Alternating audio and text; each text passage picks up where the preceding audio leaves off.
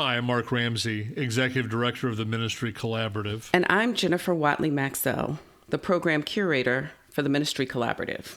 Obviously, we are living in a time of seismic shifts. And these podcasts are often recorded ahead of time. These recordings took place before the most recent painful and poignant examples of racial injustice in our society.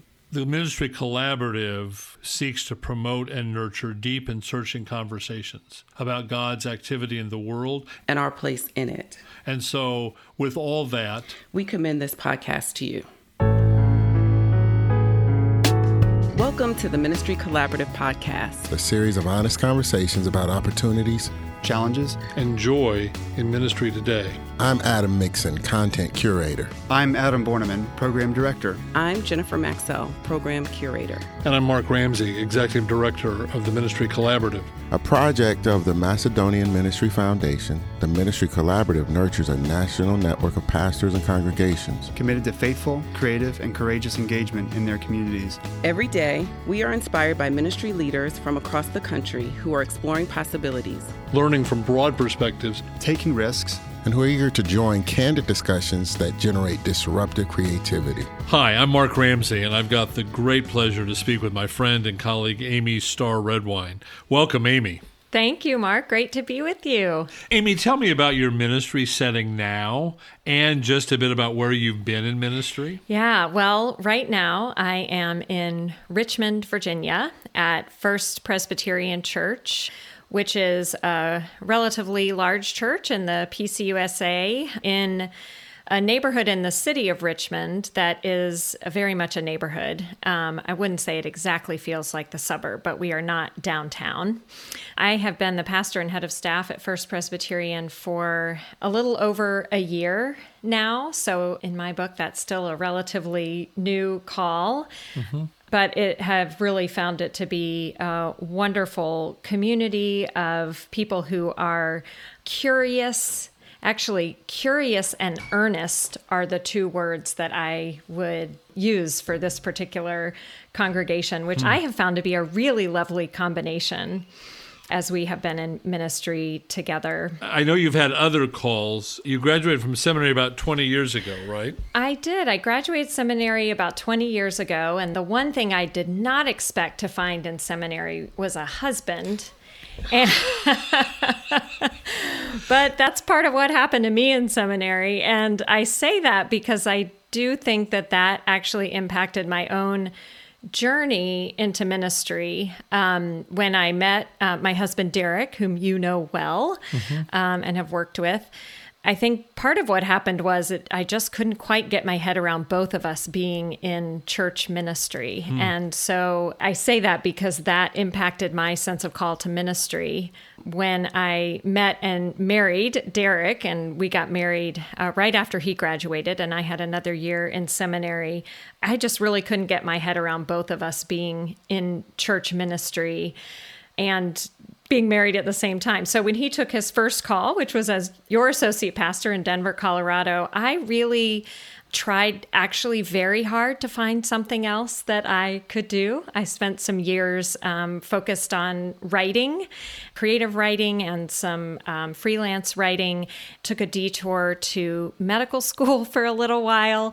And then finally, in my first year of medical school, really had what I would kind of think of as a come to Jesus with myself about whether maybe I already had the education and the calling to do what I was trying to find there, but to do it in ministry. So I left medical school and began to explore more seriously a call to ministry. So my first call was at a small Presbyterian church in Northeast Ohio in Akron.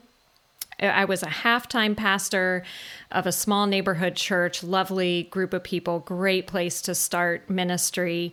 And at the time, I had very young children, so the half-time was actually a good thing for me then. And then I was actually called to be Derek's associate pastor at kind of a mid-sized church, also in Akron. And we had a couple of great years working together, which wasn't something we expected to do, but really enjoyed and found very meaningful. And then he was called to a new church in Cleveland. And after we'd been in Cleveland for a year, I was called to a more urban setting, a church in the University Circle neighborhood of Cleveland, where Case Western Reserve University is, ironically, where I had been in medical school. So everything comes full circle or something like that. Yeah. So in that journey, just in the largest, I guess, broad brush thing, how has your perspective on ministry changed over these 2 decades? Yeah, that's a great question. I think the way I might answer that is to share how I feel I have changed. I think being relatively, even though it was a few years after I graduated seminary, when I first started working as a pastor, I was still relatively young. And certainly I know the congregations I served saw me as very young because it's all relative, right? But I was trying to be the minister I thought I should be, which is not necessarily the same as really being authentic to the ministry that I think God was really calling me and the way that God was calling me to be a leader. So I do feel that at this point now, serving the 4th church I've served, and I think each one, there's been more clarity around that, particularly around what kind of leader I feel I am. And I feel like I have more permission. One of the things that's really important to me is to have a collaborative relationship with my staff members, to really seek their input and to not be too concerned that I have to always be the one to kind of say, here's what we're going to do and here's how we're going to do it. And I feel much more comfortable in that place. So it's a little experience, a little hard-earned wisdom has certainly been helpful to me as I have been on this journey. Yeah. And obviously, as we're recording this, we're in the middle of a global pandemic, which is nothing we ever thought we would be going through. Yeah. Again, from your perspective, what's happening to what church is for and what it's to do? Yeah, well, that's a great question. And from my perspective, I think what's happening is we're undergoing a great transformation. And I think a lot of what's happening that we're having to grapple with is our self-understanding. I don't know that this is changing so much about how the culture sees the church. I think that has changed so rapidly and so significantly in the last few decades. But I think that those who were really dedicated to the church as it has been have been able to kind of stay in that bubble of thinking, maybe we can continue to be as we've always been. And I think that bubble has burst, Mark. And really? Shocking. I do. And, on the one hand, yes, it's challenging. There is loss and grief involved in that. On the other hand, I have moved my weekly Bible study onto Zoom, as so many of us have moved things onto Zoom or other virtual ways of being. And it is just glorious to see.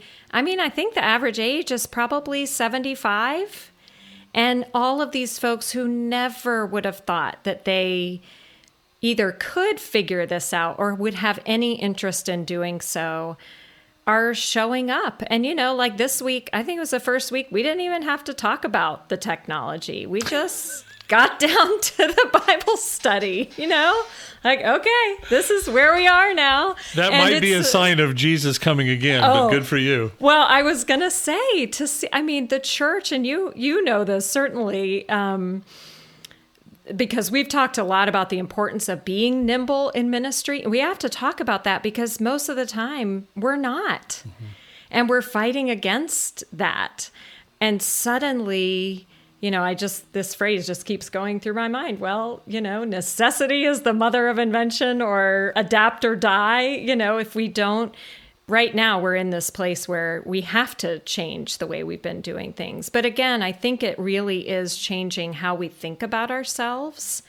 And some of the questions that I think pastors have been grappling with for a while now, but some congregations have had the luxury not to ask and not to wrestle with. We don't have that luxury anymore. And for that, I'm grateful. Yeah, that's good. One of the things, Amy, among the many things I admire about how you go about ministry is, I think one of the dangers pastors can get into is being in an echo chamber, either an echo chamber of their own social location in their congregation, or corresponding with and listening to colleagues, all of whom will tell us that we're absolutely fabulous and nothing else.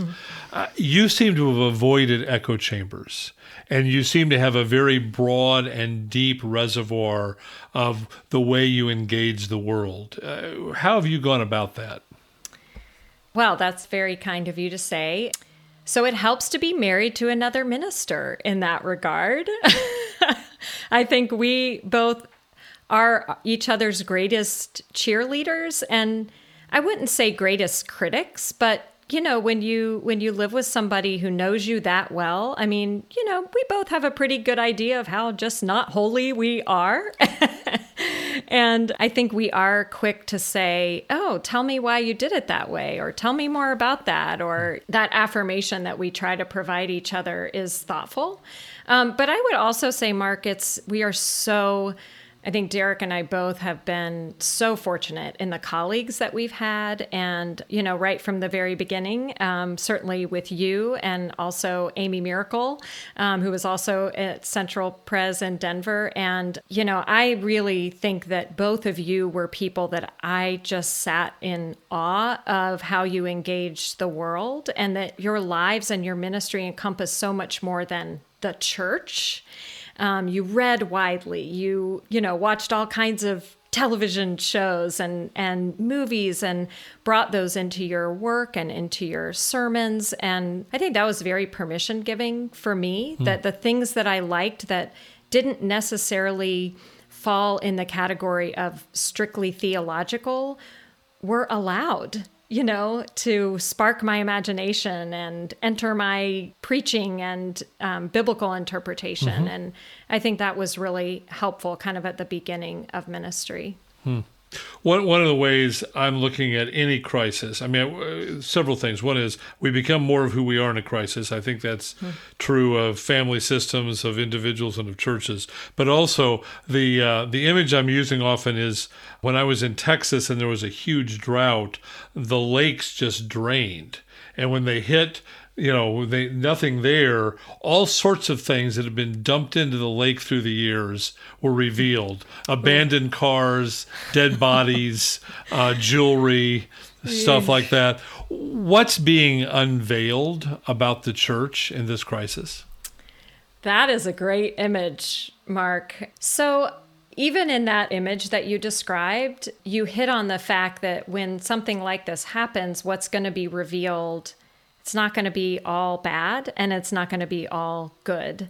And so for me, in my particular setting, I think what this crisis is revealing is the incredibly deep compassion and support that has been built over many, many years in the First Presbyterian community. There's just a lot of love there. And it's been kind of amazing to be the recipient of a lot of that, even having been a part of this community for a relatively short period of time.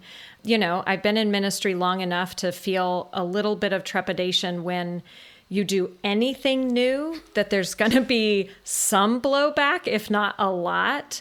And so, I think I spent the first few weeks just cringing every time I opened an email, sort of waiting to see, and just the support that was expressed, which is not to say that people liked everything we were trying, but they liked that we were trying and they could see that. So I'm really grateful to have seen, and not just support for me, but really the support for one another has been inspiring.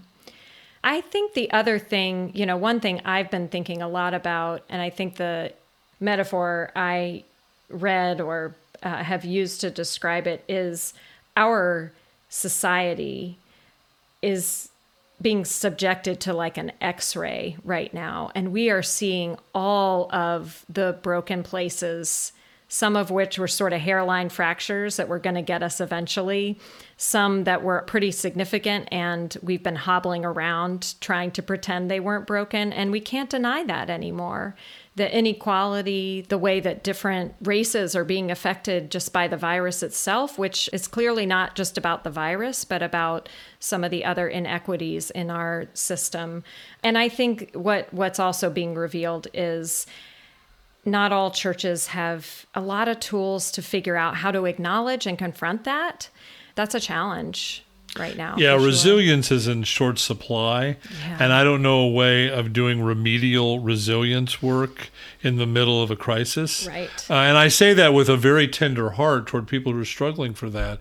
But there's some things you got to kind of be ready for, and I think this has caught us, at least in many places, not wanting it. You mentioned, and I totally agree, the utter disparity of this pandemic and how it is not falling equally on everyone by any stretch of the imagination. In your ministry, how do you enact that really important but challenging balance between joy and justice? Yeah, it's hard. And I have felt the challenge of it in this season in a whole new way, because there's no question in my mind that the people in my congregation are struggling with what's happening right now. And they're struggling personally, but most of them are struggling because they've been inconvenienced in ways that they haven't had to experience before. Mm-hmm. With the exception of some people who have been sick and suffering in that way, we are not bearing the brunt of the suffering that is out there right now. And I felt like I really needed to be a pastoral and compassionate voice. But then, after several weeks of that, and particularly after Easter, I have felt more urgency to name some of the injustices. And I mean, personally, I still struggle with that. And part of that is being relatively new to a community that I'm still getting to know and really understand, and how to say the hard things in a way that you will be heard and not taken seriously so much as that it sinks in and actually makes a difference. Yeah, that's a long-term project for sure. No, it is. But I appreciate your raising it, and I think it's something we need to keep in front of ourselves, particularly, frankly, as white mainline people of privilege, that we need to struggle with this all the time. Well, and I am really sensitive to being in Richmond, where the 400-year anniversary of the slave trade. And there are people in this city really trying to grapple with that. Some of them in my congregation, which is not quite the same thing as the congregation as a whole really taking on that work. And again, I think that's something that we are going to need to do. And maybe what we're going through right now will help us get there sooner. Yeah. So. What is going too fast that needs to slow down, and what is going too slowly that needs to speed up in the world of church and faith? Well, right in this moment, and maybe even generally, I think what's going too fast is, I think as a church, even before this crisis, we are trying really hard to kind of leap over the liminal space that we're in and find, it's a trite phrase at this point, but a new normal. And one of the metaphors that has come to me about the crisis that we're in is we keep looking for solid ground and just not finding it. It's like trying to walk in one of those houses filled with bouncy balls, It's a bit of an absurd process. But I actually think on some level, the church has been doing that for a while now. I think we've been able to pretend like we had solid ground. But now, again, that has become more urgent. But I would love to see us maybe just stand still here for a few minutes and say, okay, so there's no solid ground. We're treading water. What do we have to learn here? And let's not miss the opportunity.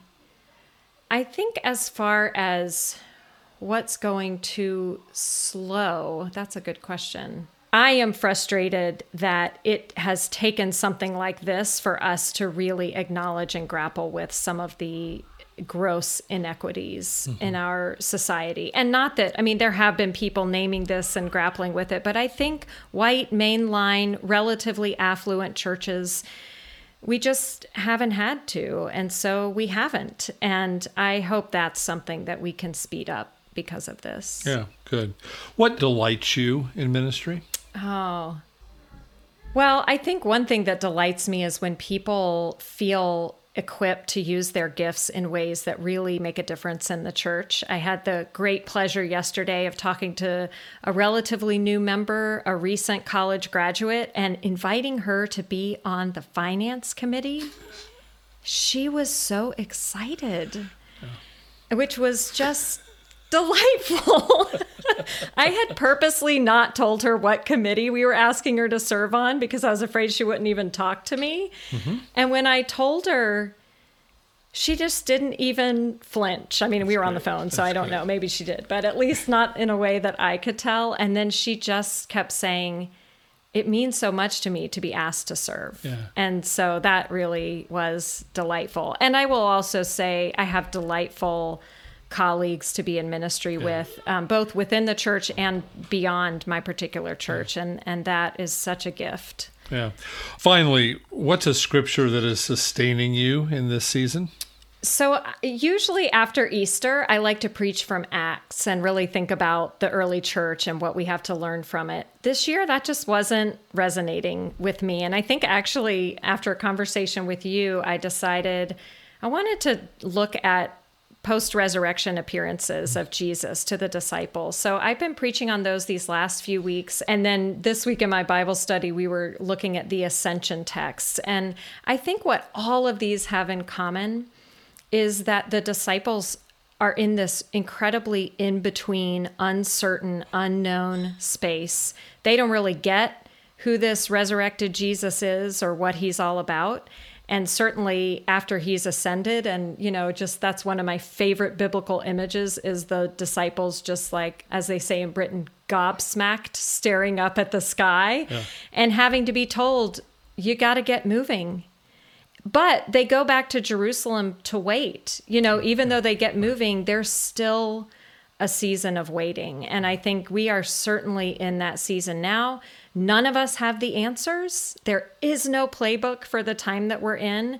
And we don't like that. I don't like it any more than anybody else, but it's where we are. And biblically, it's where God's people often are. So it's a good place for us to be. Amy, it's been fantastic talking to you. I so admire you and your ministry. Thanks for sharing some time with us. Well, likewise, Mark. Thank you so much for having me. It has been truly delightful. Thank you for listening to the Ministry Collaborative podcast. Our producer is Marthame Sanders. To find out more about us and our work of cultivating leadership that makes a difference in congregations and communities, visit our website at www.ministrycollaborative.org.